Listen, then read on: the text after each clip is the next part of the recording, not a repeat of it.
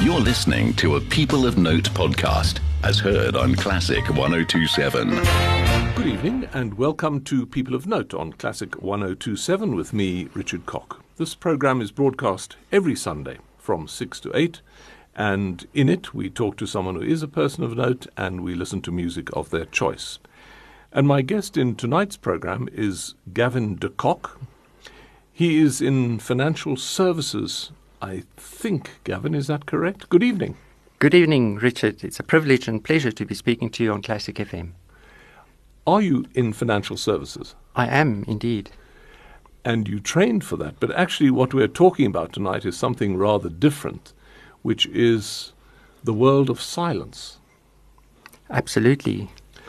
Yeah, and how do you come to be talking about the world of silence and leadership through silence when in fact your work is in finance? I have always been drawn to practices of silence myself, and I've always admired people that have spoken about the huge effect that practices of silence have had in their lives. Even well-known and very famous people vouch for the benefits of the practice of silence. And this is silence in many different forms, in fact, because there's not only the absence of noise, but a sort of conscious silence seeking also. Yes. I think of silence, if I can use an analogy, one can think of silence as oxygen. We all need oxygen every day to breathe. In fact, we need silence just as urgently. We actually go and sleep every night, and our sleep is in silence. And without sleep, one can actually die. So the practice of silence, and I use that term generically to include all practices of silence, which includes meditation, yoga, prayer, allows one to enter into silence by whatever method. So we don't breathe exactly the same. So too do we use different methods to actually enter into silence. But how did you come into this, just a matter of interest? Because obviously it's been something of interest to you during your life, and perhaps you came to a moment where you decided that silence was something you were more interested in. Let's just dig back a bit in your life to see where you came from, in fact. Where do you come from? Richard, I was born on a farm on a mountain surrounding the Politsi Valley, close to Duivelskloof, now named Mujajiskloof in the Limpopo province. My parents were farmers and I was the third of 6 children. I have 1 sister and 4 brothers. I attended primary school at Duivelskloof, and then my parents took a courageous decision to send me to attend the Pretoria High School for Art, Ballet and Music. But a house with 6 children was not a very silent house, I wouldn't think. Luckily, we stayed on a mountain and we had a lot of space. So that was indeed wonderful. And it's a beautiful part of the world there.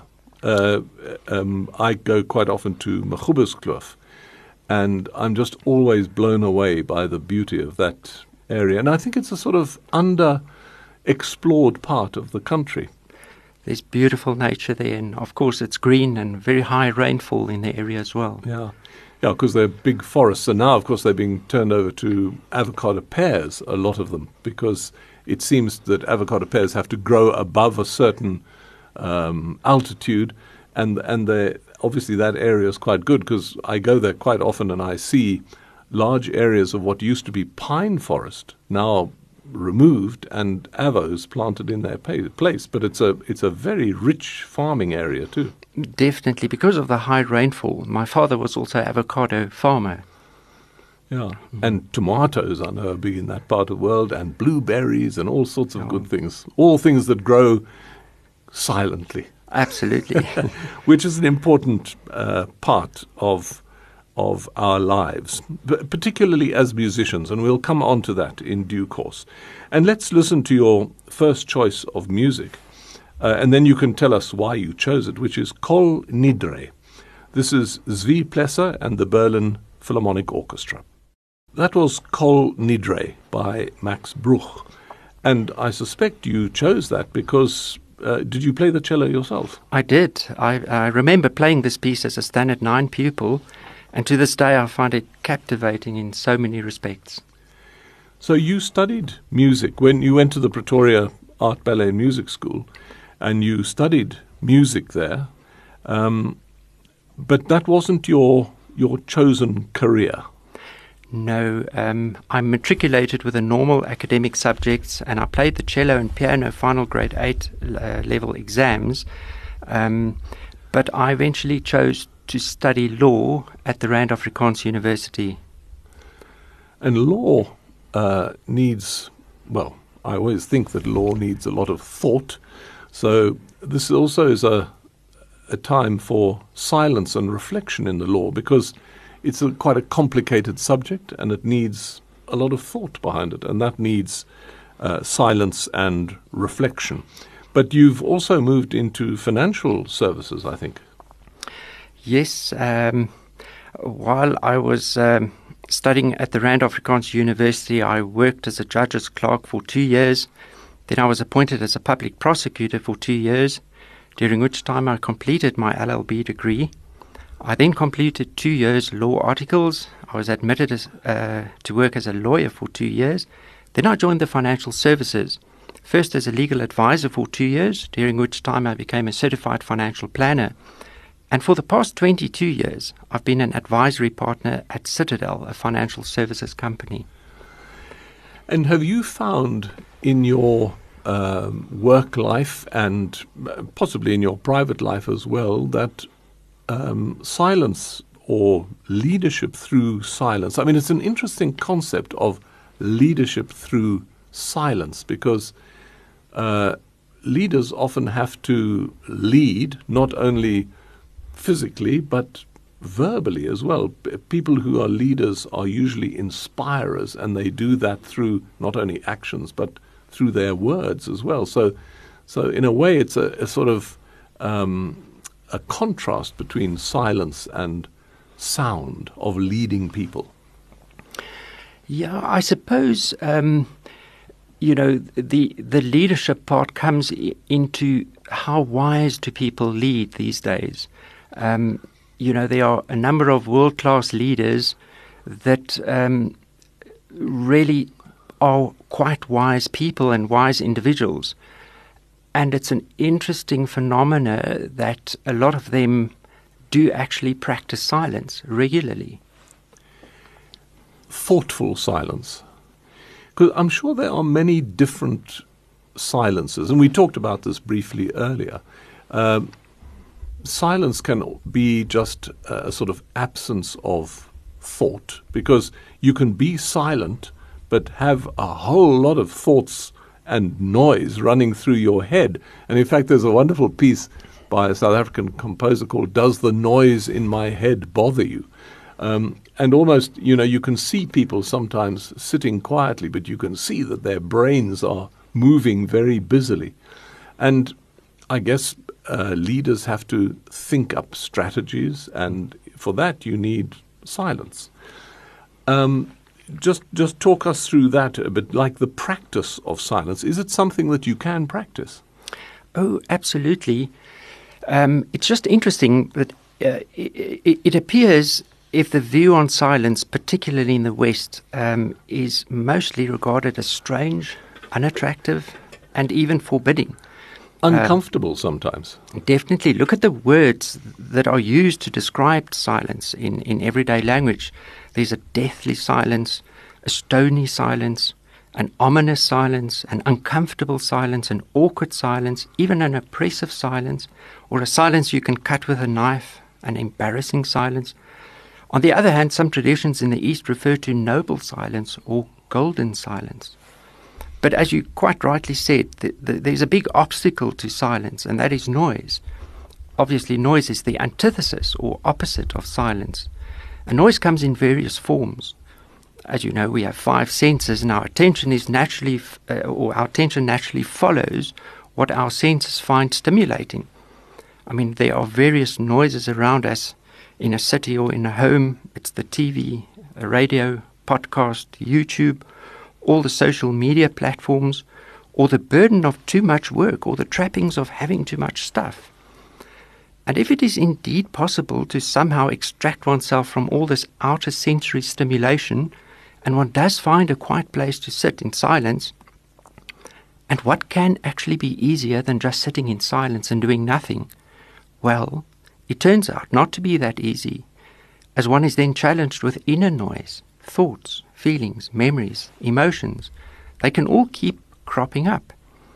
But I discovered through research that all conscious leaders have the same battles overcoming noise than everyone else has. Yet somehow they manage to persist and to find time to regularly be in silence. Let's listen to your next choice of music, which is the sound of silence. This is played on pan flutes. That was the sound of silence played on pan flutes, a very complicated name of the pan flute group. It looks like Waukwikuna pan flutes. I presume they come from somewhere in the Pacific Ocean by the sound of it. That's the choice of Gavin de Kock, who's my guest in People of Note tonight. He's in financial services, but he also has a great interest in silence. And in fact, he's just written a thesis on silence, which we'll come to in due course. We were talking there about silence, and I know that some meditative people can walk to be silent, and one of their meditations is listening to their footsteps, just the regular movement of feet on gravel, let's say. In fact, sometimes they have gravel paths, especially so that it does make a particular sound. It's probably some Zen silent meditation form. And, for example, I've just watched an amazing movie called My Octopus Teacher. I don't know whether you've seen this movie. It's about a chap who is a diver, and he sort of communicates with an octopus. But of course it's in silence because it's underwater. I mean, there are sounds underwater, but essentially it's a silent communication. And it's an extraordinary movie, and I would encourage our listeners to watch it. It's called My Octopus Teacher, and if you Google it, you will find it. And it's a chap who lives in Cape Town. He made this beautiful movie about it. And I'm sure there are many different ways of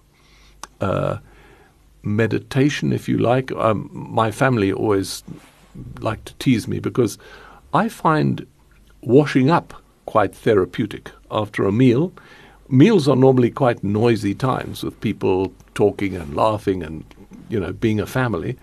And then I quite enjoy doing the washing up afterwards because it gives me a moment to sort of regather and recapture myself.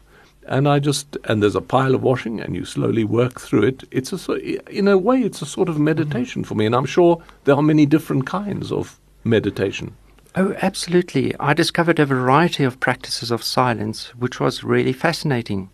These practices include meditation, listening to music, prayer, silent sitting, even bathing. And I compiled a table of all the methods used by conscious leaders, which you mentioned was part of my thesis. And I found that apart from regularly seeking solitude, which they all did, the second most mentioned silent activity was listening to music. Aldous Huxley apparently said, apart from silence, that which comes closest in expressing the inexpressible is music. And one of the interesting things about music is that music has a lot of rests. I mean, music is the contrast, really, between sound and silence. So silence in music is a very important part of the makeup of music. And, I mean, we have things in music called rests to provide silence. And sometimes there are what we call silent bars. There's a fermata written, which provides a moment of silence and stillness in the music. And I'm not sure if there is one in your next choice of music, which is the Lohengrin Overture, because Wagner's music can be quite hectic at times. Long melodies. Let's listen to it. This is Simon Rattle conducting the Berlin Philharmonic. That was Sir Simon Rattle conducting the Berlin Philharmonic Orchestra, playing the prelude to Lohengrin by Wagner, the choice of Gavin de Kock, who's my guest in People of Note. In all of this, Gavin, you come from a farming community originally. You went to the music school in Pretoria. You went into law and financial services. What made you want to do a thesis on silence? There must have been something that prompted you to do this. What was it? Richard, I started to realize the enormous challenges facing humanity because of global warming. This happened after I watched Al Gore's award-winning documentary An Inconvenient Truth and its sequel, and then watching Leonardo DiCaprio's documentary The 11th Hour. There are other documentaries by David Attenborough focusing on the beauty and fragility of Earth too. So the second element of the thesis title, which is conscious leadership, I was actually literally moved by a quote by Gandhi. He said, "Live the change you want to see in the world." I realized the devastating effect that livestock farming has on nature and the enormous suffering caused. I then became a vegetarian in 2007 and started to wonder how leadership can be improved to live and lead towards challenges we all seek in the world. I had a hunch that there may be a link between the practice of silence and conscious leadership. I submitted a research proposal at the University of Johannesburg to investigate and research this link by way of case studies of past and present conscious leaders. My research proposal was accepted, and unbeknown to me at the time, I embarked on an amazing journey of discovery and growth. Where did this journey take you? I mean, it's obviously a journey of discovery, but it was also a physical journey to interview various people. Where have you been to do that? It was really a wonderful journey. I traveled to India and I interviewed people in Kolkata and in Dharamsala. I saw the Dalai Lama. And in London, I had interviews in Oxford and in in the UK, and then in Johannesburg and Cape Town. So you've spoken to some very interesting people in regard to this. And if we take, let's say, the Dalai Lama, did you actually speak to him himself? I did speak to him for a very short period. Yeah. I mean, there was such a long lineup of people hoping to shake his hand and have pictures taken with him. But indeed, it was wonderful and quite a overwhelming experience to be in his presence, really. Yeah. And have you spoken to people who meditate regularly in silence? Indeed. Or maybe you do it yourself. I do. I also do practice silence, but I also listen to a lot of music and I read a lot. They all obviously practices of silence in some respect. But I selected 14 historic and present conscious leaders representing leadership in broad categories such as business, politics, religion, community and science. And among these 14 leaders, there were 4 Nobel laureates. So I conducted interviews, as I said to you, in various places. And some of the well-known historic conscious leaders included Albert Einstein, Confucius, Nelson Mandela and Mother Teresa, while the present conscious leaders included F.W. de Klerk, Thuli Madonsela and the Dalai Lama. And I was really grateful that you also participated, Richard. I'm not sure how I fit into that pantheon of leaders, but it's a very interesting subject and one which, I have some interest in myself, mainly because I have some friends who are thinkers and they practice silence and prayer. And one of them actually lives on a farm in the Karoo and runs a Buddhist retreat center. And one of his things is silence. And I suspect that many Buddhists and transcendental meditation, or just meditation. And I think very often if you allow silence in your life, you'll actually hear messages. Absolutely. Something actually quite extraordinary happens when you start spending regular time in silence. One can use the metaphor of climbing a mountain. Every step or period that you are in silence brings a slightly higher elevation, which enables one to see just a little bit further. So being able to see further brings enhanced perspective, and this is the growth in consciousness that happens. It enables a person to take better decisions based on more information. So being able to see further as you progress up the mountain enhances awareness. It increases consciousness. One can also use the metaphor of having unused software embedded in ourselves, which is activated through the practice of silence. This newly discovered software brings perspective of a bigger picture, and better decision-making follows, based on understanding and compassion. Let's listen to your next choice of music, which was an interesting one. It's the famous Miserere by a composer called Allegri. And there's a lovely story attached to this. It was not allowed to be performed anywhere other than in the Sistine Chapel. And Leopold Mozart took his son, Wolfgang, to listen to this piece. It's a fairly repetitive piece, and by the end of it, Wolfgang could write the whole thing down by memory. Obviously, he had perfect pitch, but he wrote the whole thing down from memory once he had finished listening to it. Let's listen to it, and then we can talk a bit about that. This is the Miserere by Allegri. That was the famous Allegri Miserere, recorded there by the Sistine Chapel Choir. It's the choice of Gavin de Kock, who's my guest in People of Note. And that is Psalm 51, which is a psalm for Holy Week. And in many ways, the chanting of psalms, if you listen to old Gregorian chant recordings, in many ways, I think the psalms were used by the monks as meditation, and monks were well known in certain orders for long periods of silence. In fact, some monastic orders have silence as one of their key features. In those days of when there were lots of monasteries around, I think a lot of their time was spent in meditation and prayer for the world. They sort of took themselves out of the world in a way and into a world of silence. Is that true, do you think? Absolutely. There are professional meditators today in the East who do that full time. And they intervene for big causes in the world. And some research actually shows that it does make a difference.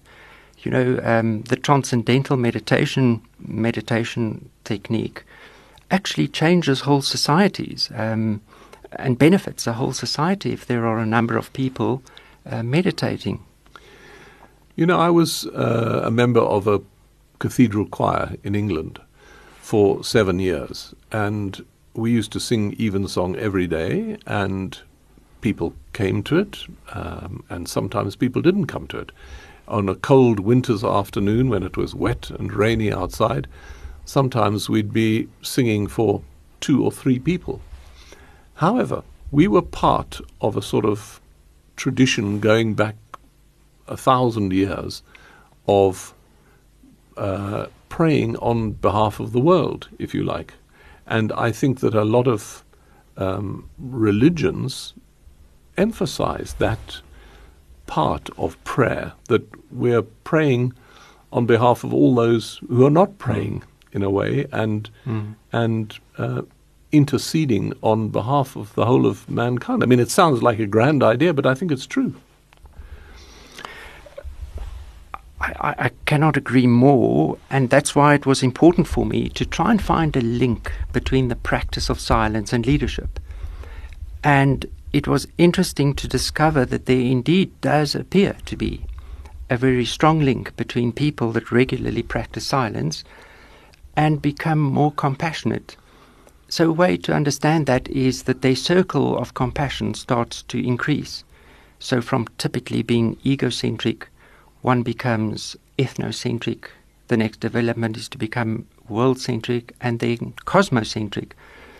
And this expansion of one's circle of compassion, I think, is very important in the world we live in today, because as we all know, the trajectory of our current ways of living is just not sustainable.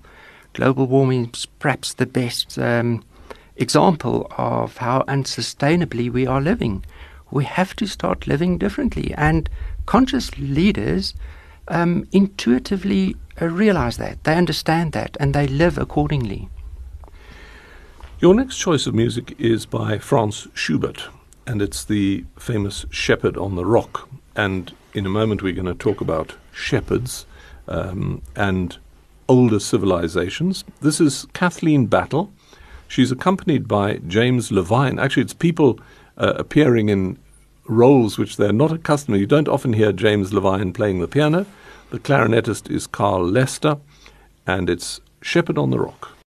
That was the wonderful Shepherd on the Rock by Franz Schubert.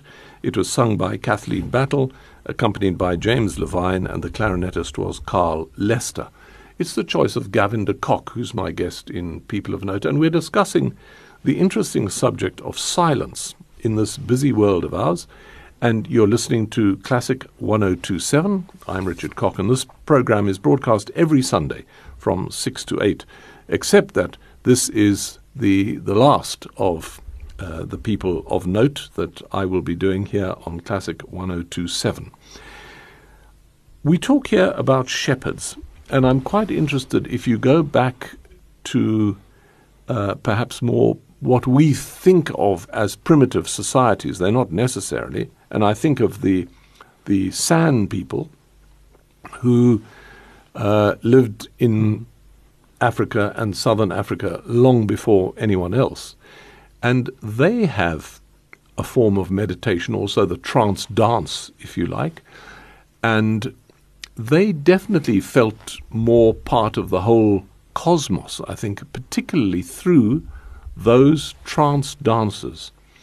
And they were very much connected to the earth. You talked about things that are not sustainable. The San people really were sustaining people. They didn't take all the fruits of the earth. They didn't take all the animals. They moved on. They were nomads. Just talk us through that a moment, because I think it's a really interesting concept, that they were the first conservationists in many ways. I think there's a lot to learn from some of our fellow humans that are still living on Earth. We are, as humanity, we're just consuming to such a large degree and so much, and causing so much waste that some scientists have even said we need 2 more Earths just to house all our waste that we're generating. So, I agree. I think there's so much that we can learn, and we shouldn't be waiting for legislation to be implemented. Coming back to the concept of being a conscious person or a conscious leader, that leadership should start with ourselves. Once you understand that concept and you have the insight, it will just follow automatically, and you'll just live that way automatically. And you're talking here about things that we can do easily within this world that we live in. I mean, you talk about recycling and renewing and all that. That's all part of it. Absolutely. I think apart from minimizing one's consumption, we should aim to recycle what we can. At our home, for instance, we have separate bins for plastic, glass, paper and tins. And we also have an earthworm farm for organic waste, and any organic waste which the earthworms don't eat, like citrus, dairy, onions and garlic, we place in activating composting buckets, which eventually get emptied into a compost heap and worked into the garden. And just by doing this, we find that hardly any of our waste goes towards landfills. I'm still trying to convince my family members to allow me to install clean, hygienic compost toilets. Just imagine, Richard, if humanity can transition to compost toilets, the huge saving of drinkable water and the reduction of pollution to our rivers and dams. So your home is a good example to all of us.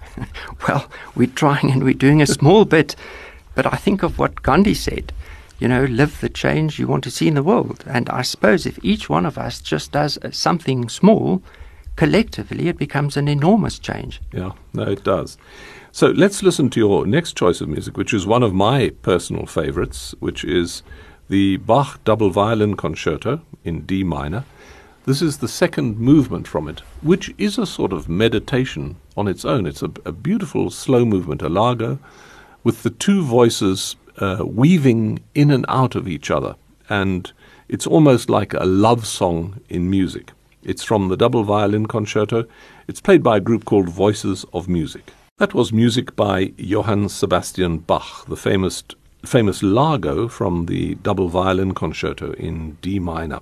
One of my personal favorites, and we played it recently in a concert in Pretoria at the Atterbury Theatre with the Phoenix Co-Orchestra. And one of the interesting things about the pandemic that we've still in the midst of is that it has silenced a lot of music, live music. And I think that society is poorer for this. I don't know whether you have views on that. Oh, absolutely. There's an energy transfer in a live concert, irrespective of the quality of the music. You just cannot substitute the live transfer of that wonderful, what shall we call it, emotional energy that you actually can feel in a live concert. I recently watched Daniel Barenboim in an interview, and he was asked by somebody, what does he think about performing in these empty concert halls, because they are all broadcast. And he had to think about it for a while, and then he answered, and he said, it's like looking at a picture of your beloved and not having her with you.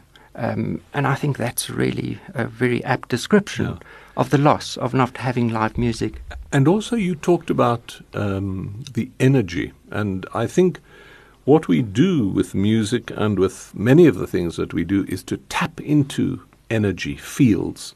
And I think the Sand people, with their trance dancing, I believe we're tapping into some cosmic energy. And in many ways, perhaps meditation is just that. It's allowing your body to refill itself with energy instead of just concentrating on the noise around you.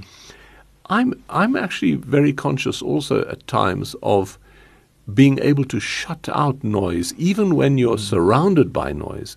My family has often asked me why, sometimes there's noise all around me, but I can do something else while the noise is going on, because you can learn to shut off noise, I think.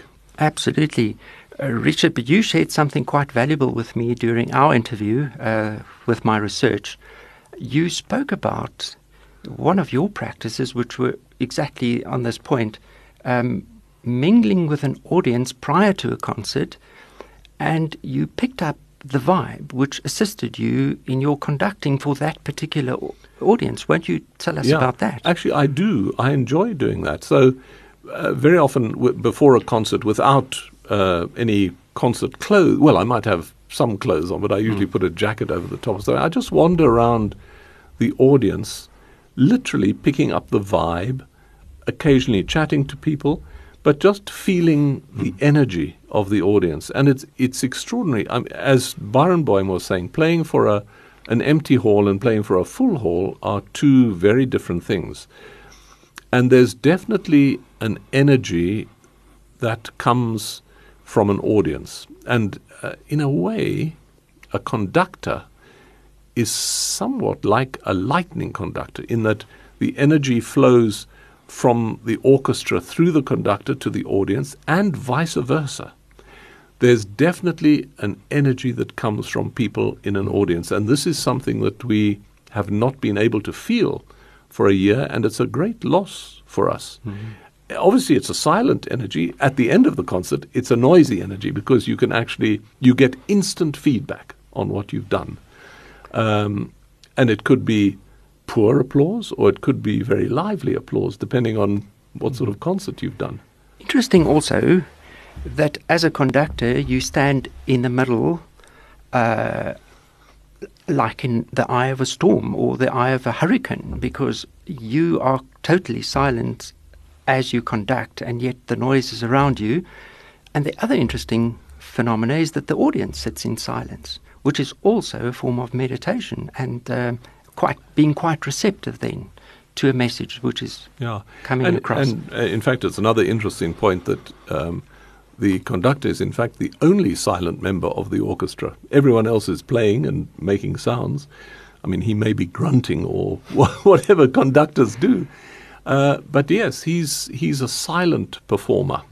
It's a very interesting subject. Let's listen to Locus Iste. This is a piece by Anton Bruckner, and his symphonies can be quite noisy, but this is one of his choral pieces. He was also an organist, and he played at the cathedral in Linz, I seem to remember. This piece, Locus Iste, is very interesting in that it uses the silence of a building. So it has built-in silences. Let's listen to it, and then we can talk a bit about it. That was Locus Iste, and it was performed by a group called Tenebre, conducted by Nigel Short, and it's by Anton Bruckner.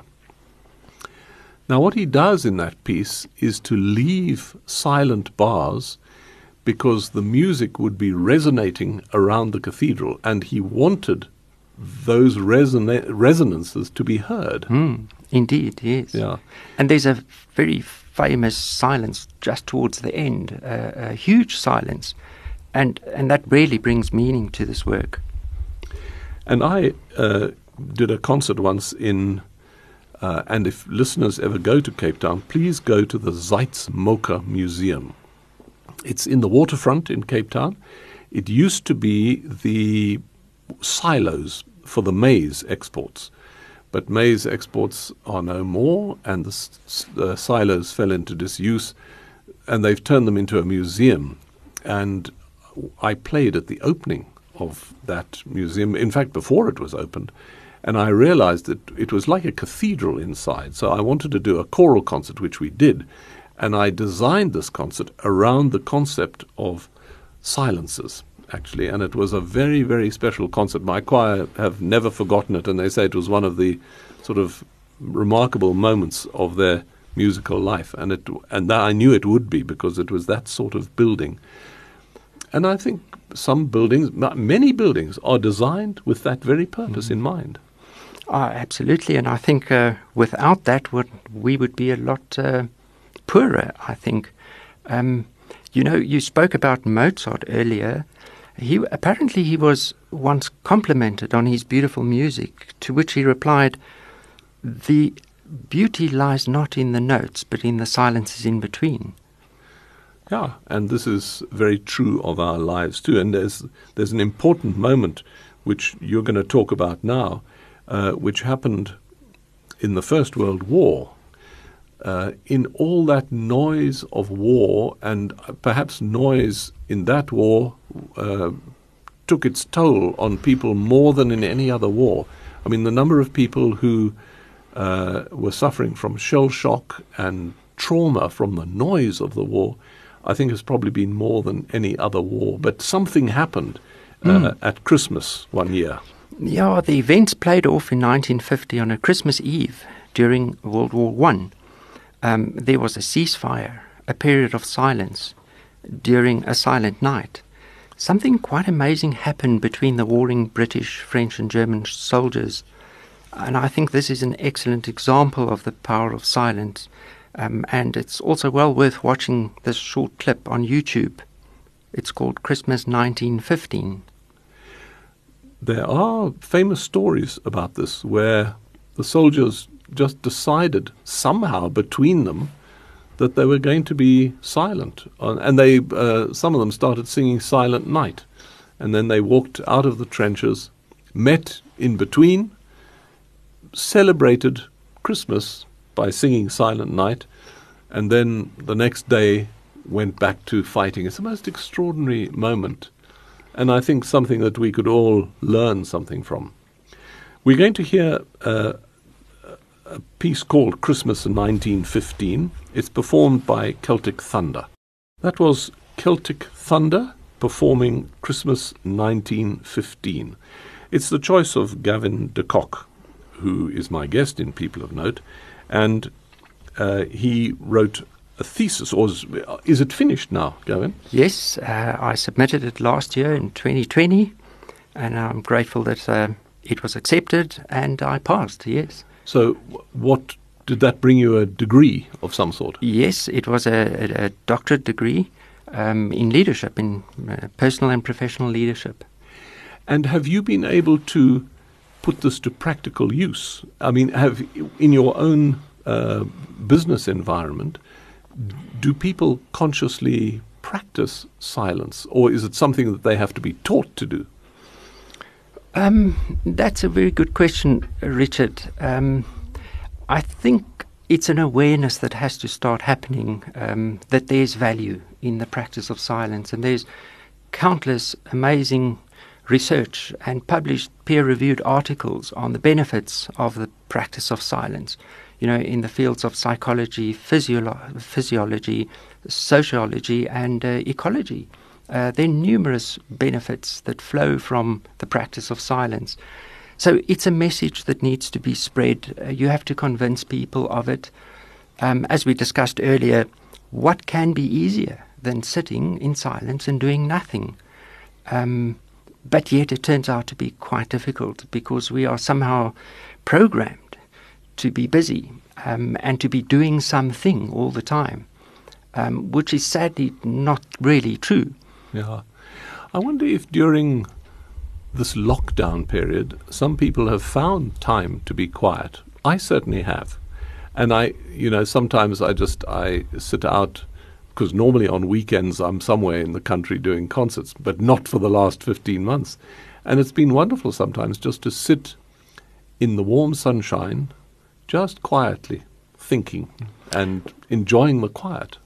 So, that's a famous saying that we are not human doings, we are actually human beings, I think rings true. There are times that we could really just be.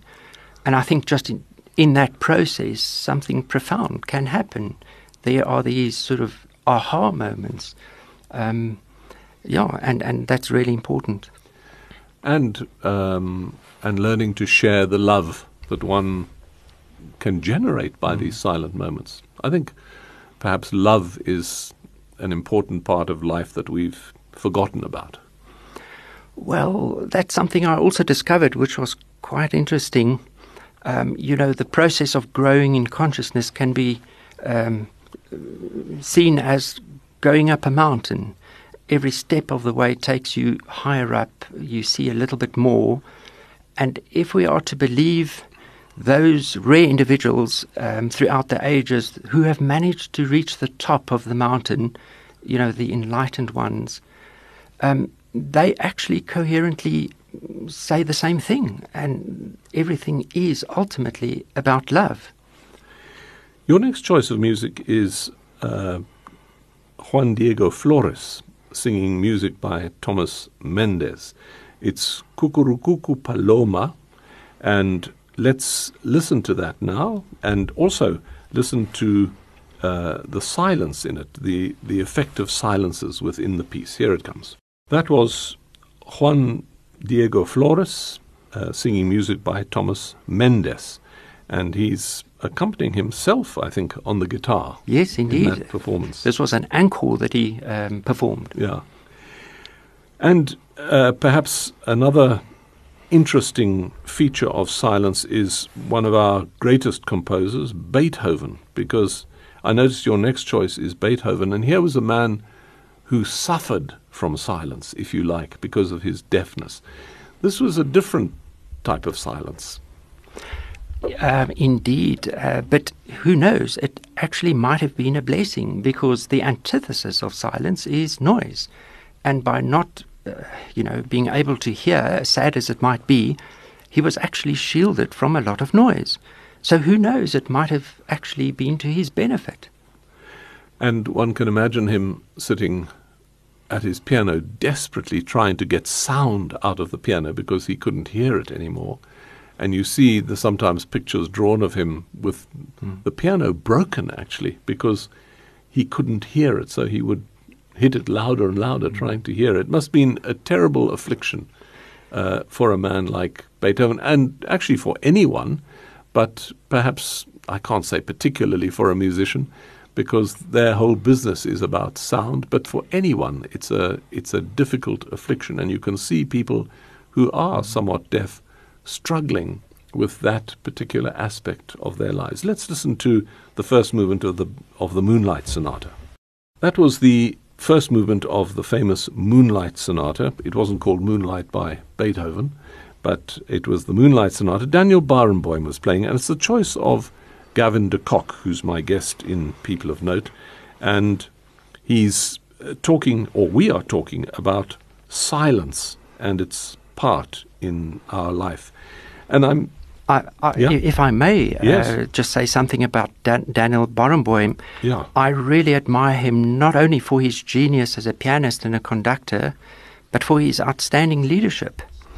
You may know that he co-founded a youth orchestra in the Middle East in 1999 to promote coexistence and intercultural dialogue, called the West Eastern Divan Orchestra. And this orchestra has become a world-class orchestra and is made up of young Israeli and Arab musicians playing together from the same music school, creating sublime music, while often their families would be fighting each other in bloody battles. I think Daniel Barenboim really sees the bigger picture. He is a conscious leader. Without doubt. And in fact, bearing in mind what happened in Gaza just a couple of weeks ago, and Israel, perhaps this is time for more leadership. In fact, it is definitely time for more leadership. And also this pandemic, I think, has challenged leaders all over the world. And voices of people have been silenced during this time, because there are plenty of protests now, because people feel they've been left out of the whole process of sorting out the pandemic, and they felt they've been left behind, which is very sad. Now, we're coming towards the end of the program, and there's in your notes, you've made some really interesting comments about silence and noise. And their resonance is an important word that you use, which has got to do with sound and silence. And you've come up with a whole lot of R words. Just talk us through those. Yeah, so I came across a list of words that all start with R, which really resonated with me for guidance towards conscious living, really, compassionate and conscious living. So these words, which I really try and follow in my life, the first is refusing what you do not need, reducing what you do need, reusing what you consume, recycle what you cannot refuse, reduce, or reuse, and rotting, composting the rest or processing it through an earthworm farm. So, this reminds me of something that USA President Joe Biden apparently said. He said to somebody, "Don't tell me what you value, show me your budget and I will tell you what you value." I suppose you could also say, "Show me your waste and I will tell you what you value." So these R words may be expanded to include repair what you can, repurpose to prevent wastage and provide for one's own or another's need, resist unnecessary wastage and consumption, revolt against wasteful living, restore damage done especially to nature, rehabilitate, return nature to its former condition, rewild, create and respect wild natural areas, and then the last R word is regenerate, which is farming by not tilling or ploughing whilst avoiding all chemicals and pesticides. So there we are, some wise words from Gavin de Kock. As we come to his final choice of music here on People of Note this evening, which is by Mahler. And I think it really sums up what we've been talking about. It's from the Symphony No. 3. It's the final movement. And it really talks about love. And I think at the heart of all this conversation we've been having is about love of one another, love of the earth, love of people, love of music, love of silence. So let's just talk a bit about what love tells me, which is what this last piece of music is all about. Absolutely. I think This is quite a long work, but it's captivating, and one can actually hear through really poignant melodies what love tells me. And finally, if people want to read your thesis, where can they go to do that? It's available on Google. I think if you just Google the thesis title, which is The Practice of Silence as a Journey Towards Conscious Leadership, it would appear. So there you are, The Practice of Silence as a Journey Toward Conscious Leadership. And that's written by Gavin de Kock, who's been my guest in People of Note. And I just want to thank you, Gavin, for coming in to talk to us. This is the final version of People of Note. So thank you to all our listeners who've been listening over many years to this program. And who knows, we may find some other means of doing this online or wherever we can do it. But thank you for listening. We're going to play out with Mahler's Symphony No. 3, the final movement. It's played by the Concertgebouw Orchestra with Maris Janssens.